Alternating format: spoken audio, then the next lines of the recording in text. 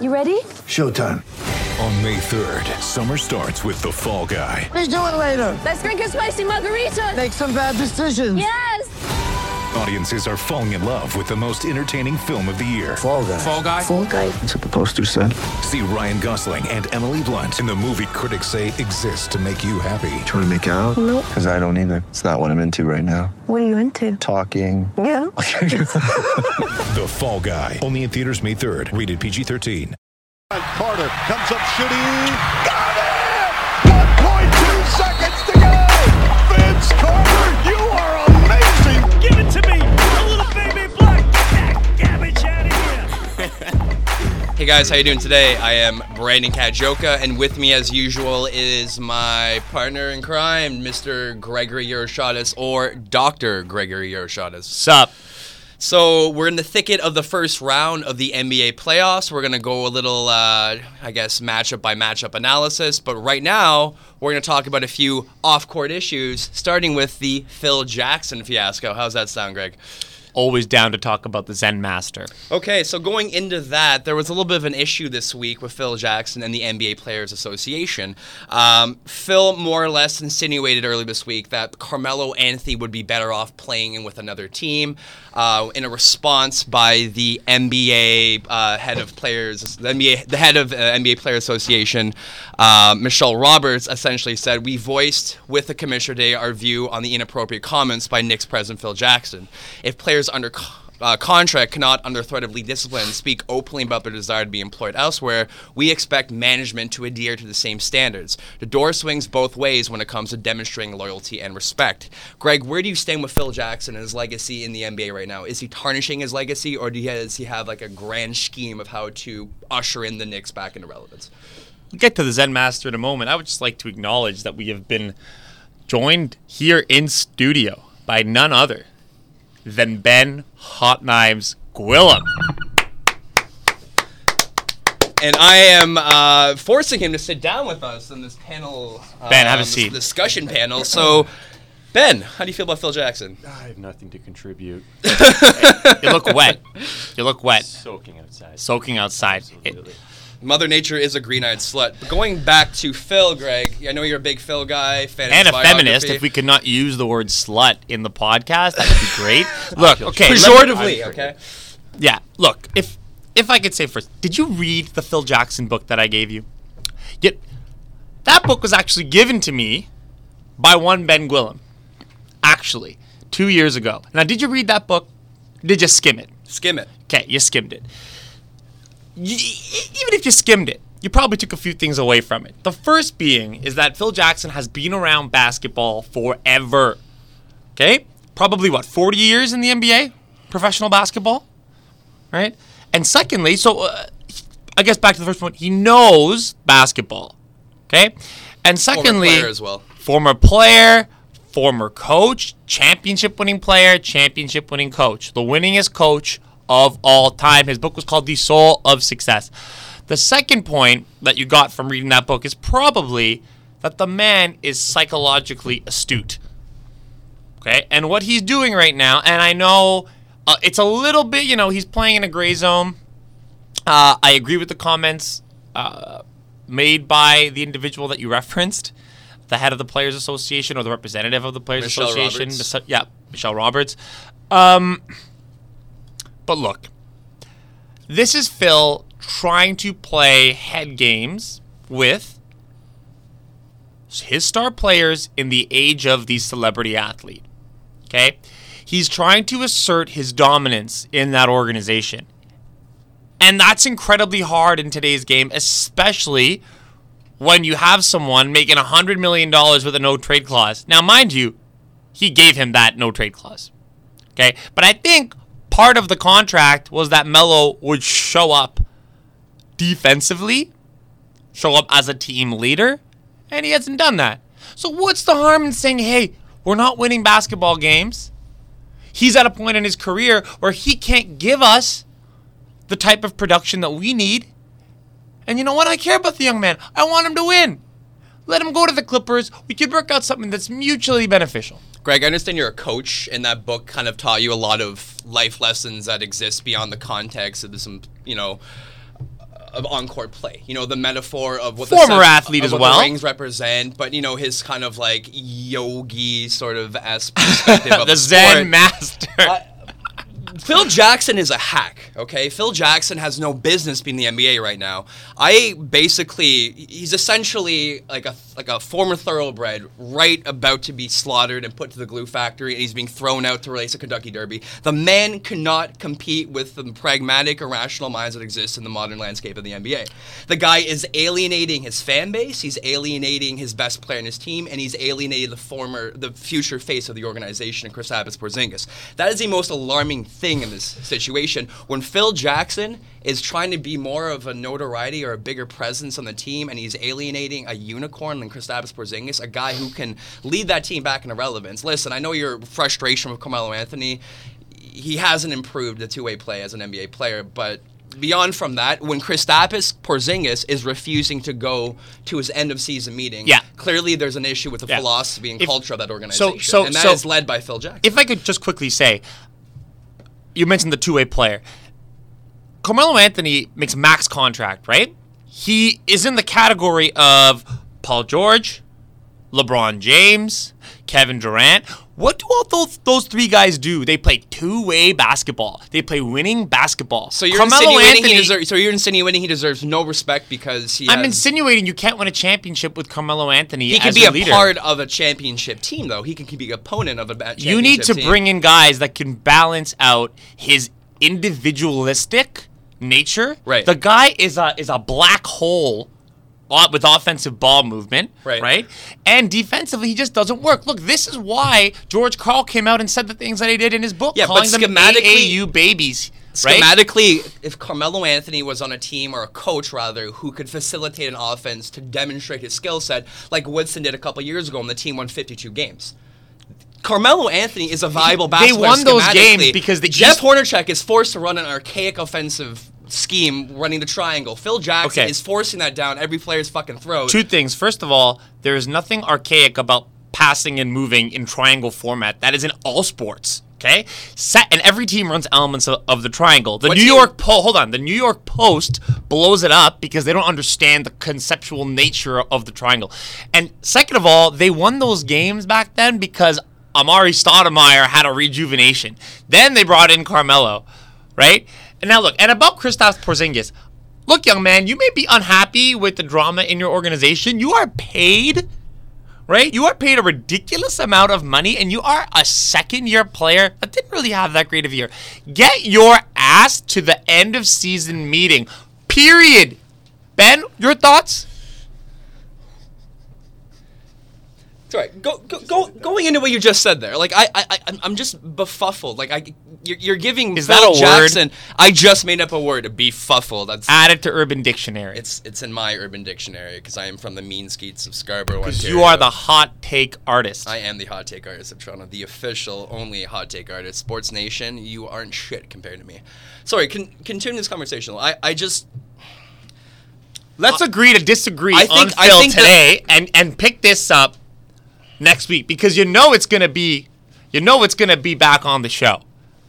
This is something that me and the hot take artist have been going after each other on for probably the last 2 years. To be clear, I'm not a hot take artist. I'm just sort of jokingly pandering myself as a hot take artist. The original hot take artist. I'm the original Upper East Side Scarborough hot take artist. There we go. I will label myself. Let's get to the playoff matchups. Alrighty, I'm gonna roll it out, starting with the Raptors versus the Milwaukee Bucks. Game 3 tonight. Tip off 8 o'clock. Greg, what are your impressions of Game 2, and what do we need to carry over into Game 3 to ensure that we go up 2-1? you know, Brandon, I have to quote your brilliance. I came in here today and said, "Oh yeah, what are you excited about today? What do you think is going to happen?" And you go, "I honest to God, I have no idea." And I think that's what every Raptors fan sort of feels like. Well, I think it stems from consistency. Fantastic game from Lowry and DeRozan. The guys who need to show up offensively, played the way they need to play. My biggest issue, and we've seen it in the past few playoffs, can they kind of carry that over to the next game? They have been incredibly inconsistent, specifically Kyle Lowry. Do you think they're going to show up tonight? Yeah, and I got to call out, I listen to, I'm not going to name names, but I listen to a podcast on the Raptors from time to time, and the there was a reaction podcast to Game 1, and it was like the sky was falling, man. Like, these guys were just panicking on air, like they were all depressed, calling out Lowry's psychological issues, and it's like, it's one game, man, right? This is a series. This is why they couldn't be coaches. They're pissing themselves. They're shitting the bed. Wait, get a sample, right? Give them a few games. And if you're any type of Toronto fan, you know they're going to lose the first game. Yeah, but that's just what we do. But that's indicative of the Toronto sports fan in general. The second something goes bad, people start shitting their pants and throwing their... Look, so let's see what's going to happen tonight. Because what you saw in Game 2 was a tremendous performance by Kyle Lowry. Right. Absolutely tremendous. What a way to answer the critics. And you know what? Look, honestly, they'll win if they give JV the ball.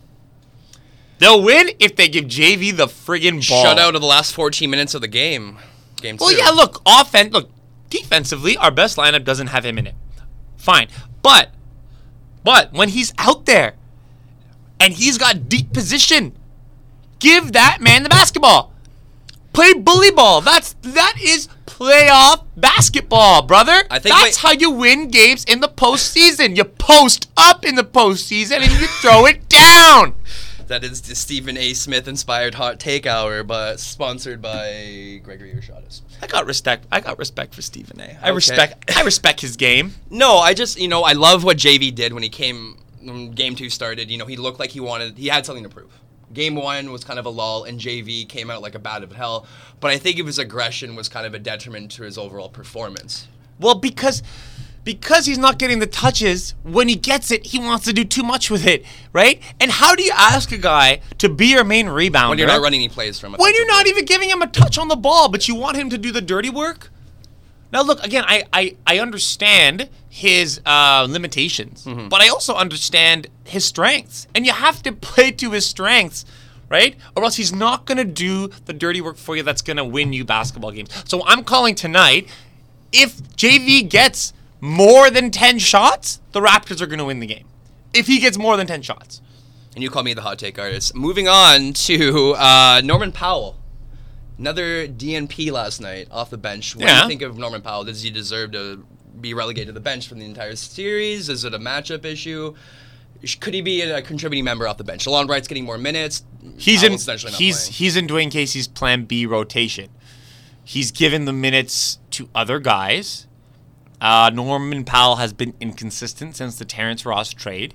And when it comes to the playoffs, you go with the guys that you believe will give you a consistent effort. And obviously the rotation is cut down because in the playoffs you don't play as many guys. There's more breaks. Of course, the sponsors need to get their time in. I think it's just DeLon Wright's a substantially more responsible ball handler. You know what I mean? He's more No. calm. The two don't play the same position. Well, no, like I'm saying, he's a better defender. Position. They put Corey Joseph, DeLon Wright on the court as a secondary bench option. He's replacing Norman Powell. And to be honest, I think Giannis Antetokounmpo was just too long for Powell if he would go out there and try to guard him. No, I'm not. Like watching the small sample size of Norman Powell play this year and the year before. I was thinking when we traded Terrence Ross, Norman can kind of slip into that role of that heat check, immediate offense, off the bench sort of guy. Yeah. Why hasn't he been able to kind of because he doesn't have a consistent 3-point shot and teams are playing off him? He needs to develop that first. That man is incredibly impactful when he has space. He was a sprinter at UCLA. The man is an elite athlete. But his skill set needs to get a little more refined before I think you can get a consistent effort out of the young man. Alrighty, moving on to the upset we called last week, the Boston Celtics and the Chicago Bulls. It was called right here, along with every other basketball show actually across the country. We're going to ignore all the other fuck-ups we made last week, and we're just going to clearly talk about our what we got right, Nostradamus-inspired predictions. But what's going on with Rajon Rondo? What do you mean what's going on? He's playing back in the Garden. Yeah. He was always a good player. He was always a good defender. He was always a good ball handler. He was always a good passer. He's a bit of a head case. But he's back in the Garden to the team that he parted ways with. And he's got two superstars playing beside him. And he's drawing the defense. He's kicking it. And old man Wade is showing up. We always knew Butler would show up. And look, I'm not saying the Celtics are done yet. I don't have much faith in the Bulls either. they'll probably lose a game in Chicago. The question is, can Boston respond when it goes back to Boston? They have to get the next game in Boston. I think with the Chicago Bulls, and I'm going to steal a line from my least favorite rapper of all time, Meek Mill, there's levels to this shit, young boy. And what I'm trying to get at is that when I look at the Chicago Bulls, I see guys on their bench and their starting five that have another gear. Dwayne Wade's three-point shot is a revelation in the playoffs. It always happens in the playoffs, But he shoots 500 from three-point for some reason. Rajon Rondo because he's big playing time out of his goddamn mind right now. Exactly. That was my issue with the Raptors. I still kind of stick to this. I don't think Lowry and DeRozan have that kind of next level that we're talking about with guys, who are kind of, maintaining sort of mediocre play throughout the season and kind of showing up in But the their playoffs. team is structured in a different way, such that you don't need always to have next level performances. Like the Bulls, they need Butler and they need Wade to be superstars. Like, not even stars. They have to be superstars. I don't think the Raptors are built that way. I think we generate a lot from our defense. We have, the Raptors are built like the Detroit Pistons of the 2000s that won that championship and went to Richard the finals. Hamilton, Chauncey Billups. Yeah, Richard Hamilton, Chauncey Billups, Tayshaun Ben Prince, Wallace, Ben Wallace, Tayshaun Rasheed. Prince, Rasheed Wallace. Like a team of 5 good players instead of just 2 great ones. So you have to keep that in mind, whereas Chicago is built around superstar ball. And against Boston, which is like the deepest team probably in the playoffs, but has the least stars, it seems to work. I think the biggest thing I'm taking away from this is just Rajon Rondo's ability to recognize patterns that he learned playing under Brad Stevens. You could see him sort of, like he's kind of like... It's not about recognizing that. He's just a baller, man. He's not about playing under Brad Stevens. He was playing under Doc Rivers before Stevens and winning NBA Finals. Like, the guy can play basketball despite his poor jump shot. Right? And what's up with your boy Brad Stevens? The greatest coach of all was time. Brad Stevens ever my boy? This guy was on to Brad Stevens back when he was coaching at Butler. And I you know like what? Butler because he almost beat white privileged Duke. I'm a supporter of privileged Butler. Duke. You heard it here first. I'm just kidding. Who is the face of white privilege in the NBA? Oh my God, Spencer Hawes, 100%. Spencer Hawes is the face of white privilege. Aren't man buns done? Like, isn't that like a fucking 2015 fad? Am I being a little judgmental on Spencer Hawes? No, I agree. I'm just trying to think what year that went out in. Ben?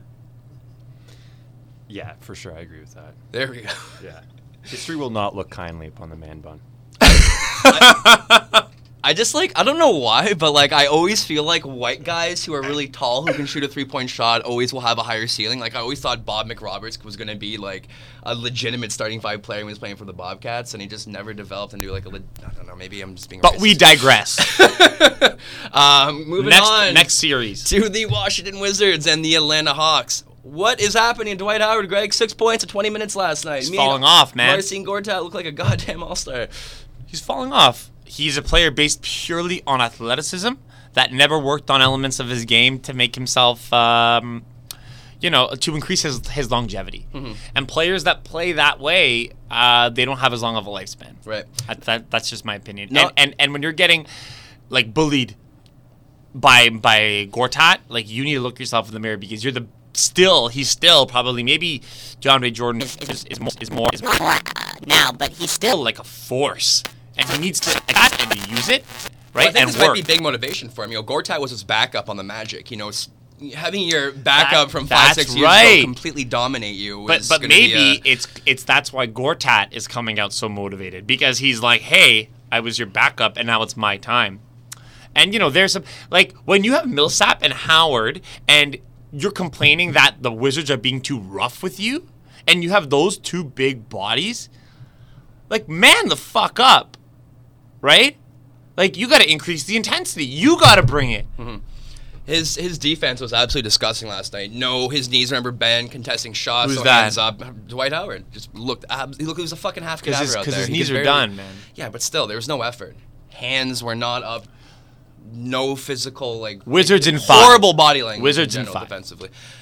So going with the Washington Wizards, look absolutely fantastic last night. Bradley Beal and John Wall are proving to everyone that they could potentially be the most dynamic duo in the NBA. No, absolutely not. I said one of the. Oh, okay, one of the. Okay. Maybe. Going with that though, are you a little scared of the Wizards as a No. Raptors fan? I know we're kind of No. looking a little bit No. beyond from this No. matchup now. I'm Why not. aren't you afraid, Greg? Inside, they don't have the length. They just don't have our length. And that matters a lot. And I think we can really take advantage of that. I don't know. I think the Gortat-Valanciunas matchup would be pretty comparable. No, on Gortat's paper. too stubby. He's stubby. He's thick, he's strong, but he's stubby. And JV can get that hook shot all day on him. And Ibaka, and I think, like, we could play Ibaka at the center against that team, and it would be fine. Right.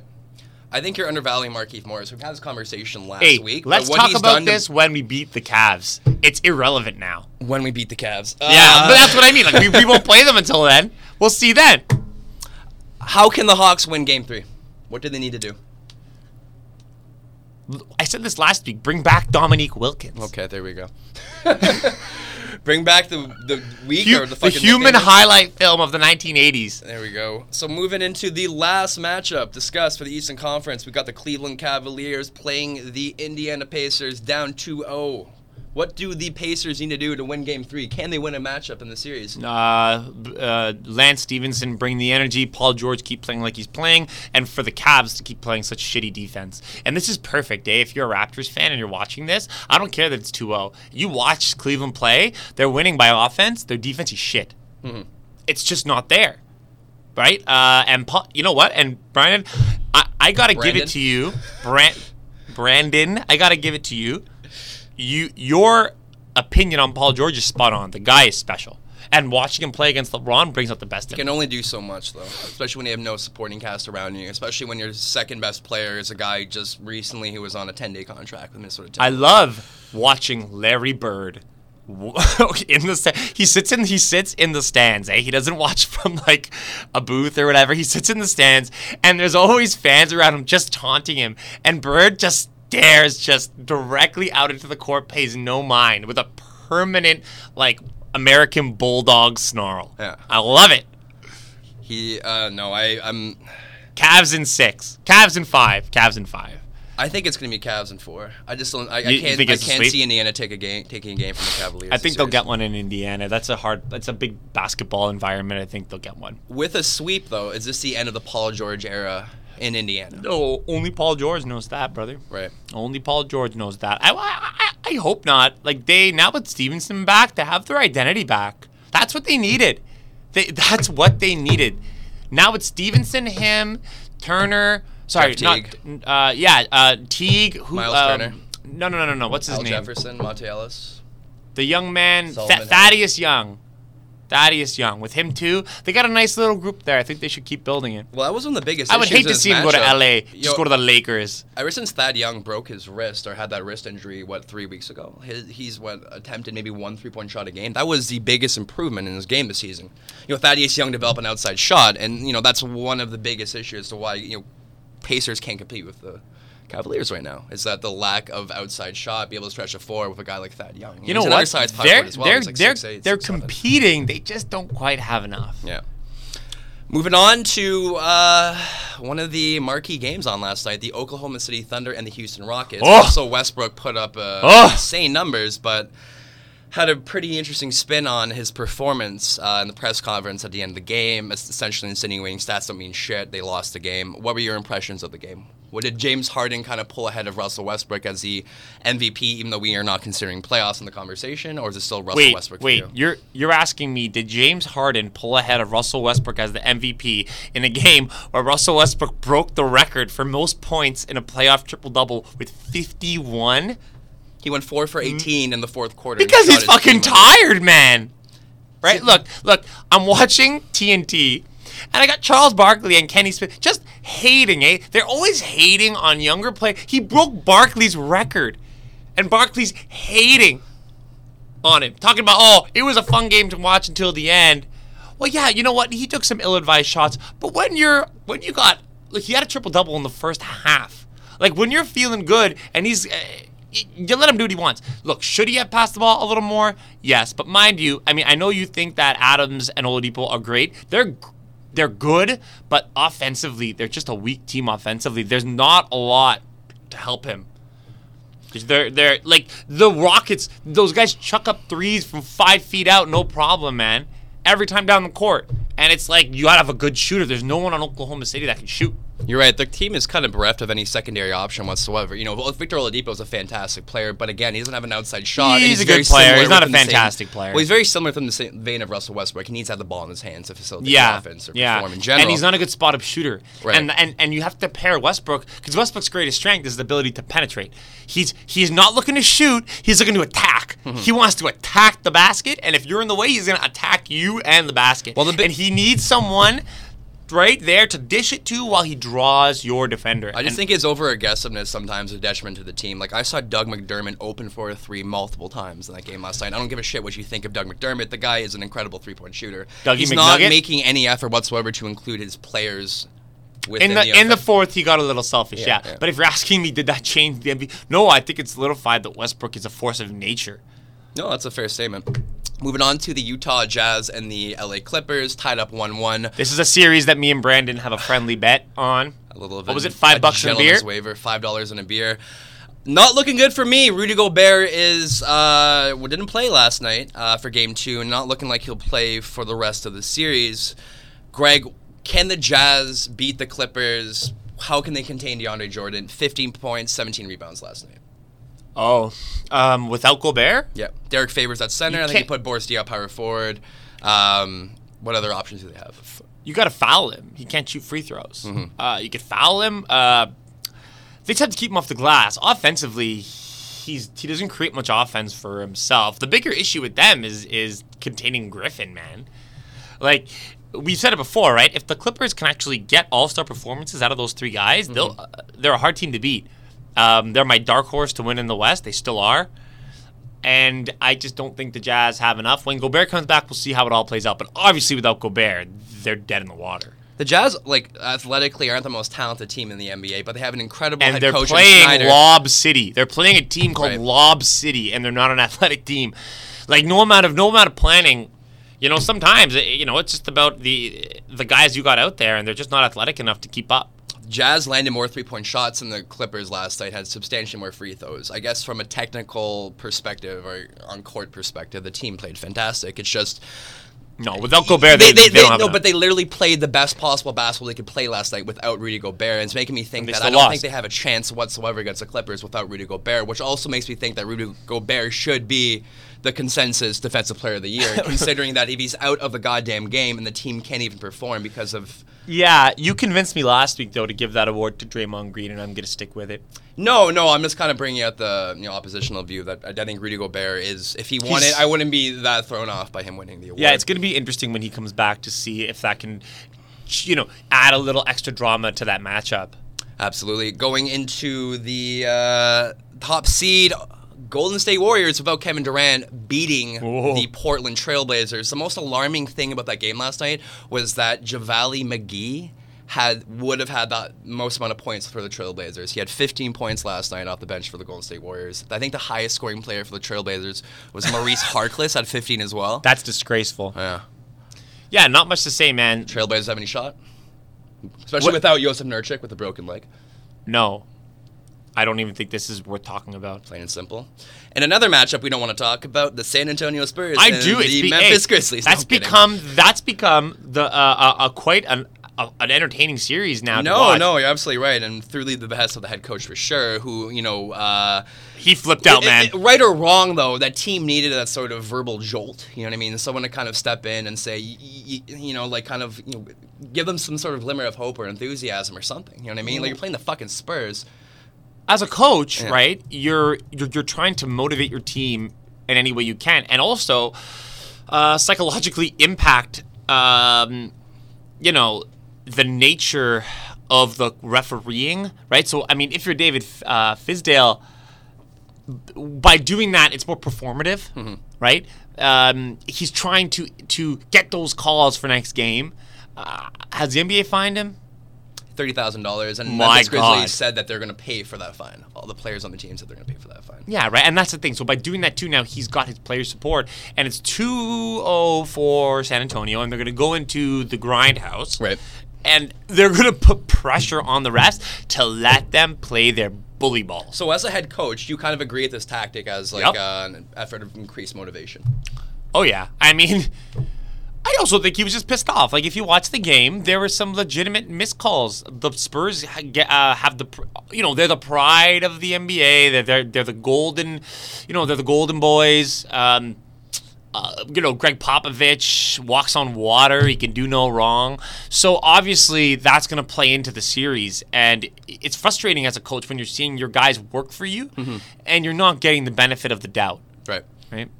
No, I don't think the Grizzlies can win the series purely based on the lack of depth at the shooting guard. Tony Allen's out for the series. Chandler Parsons can barely play anymore. They're running out undrafted Wayne Selden at shooting guard and Andrew Harrison, who's shooting 350 field goal right now.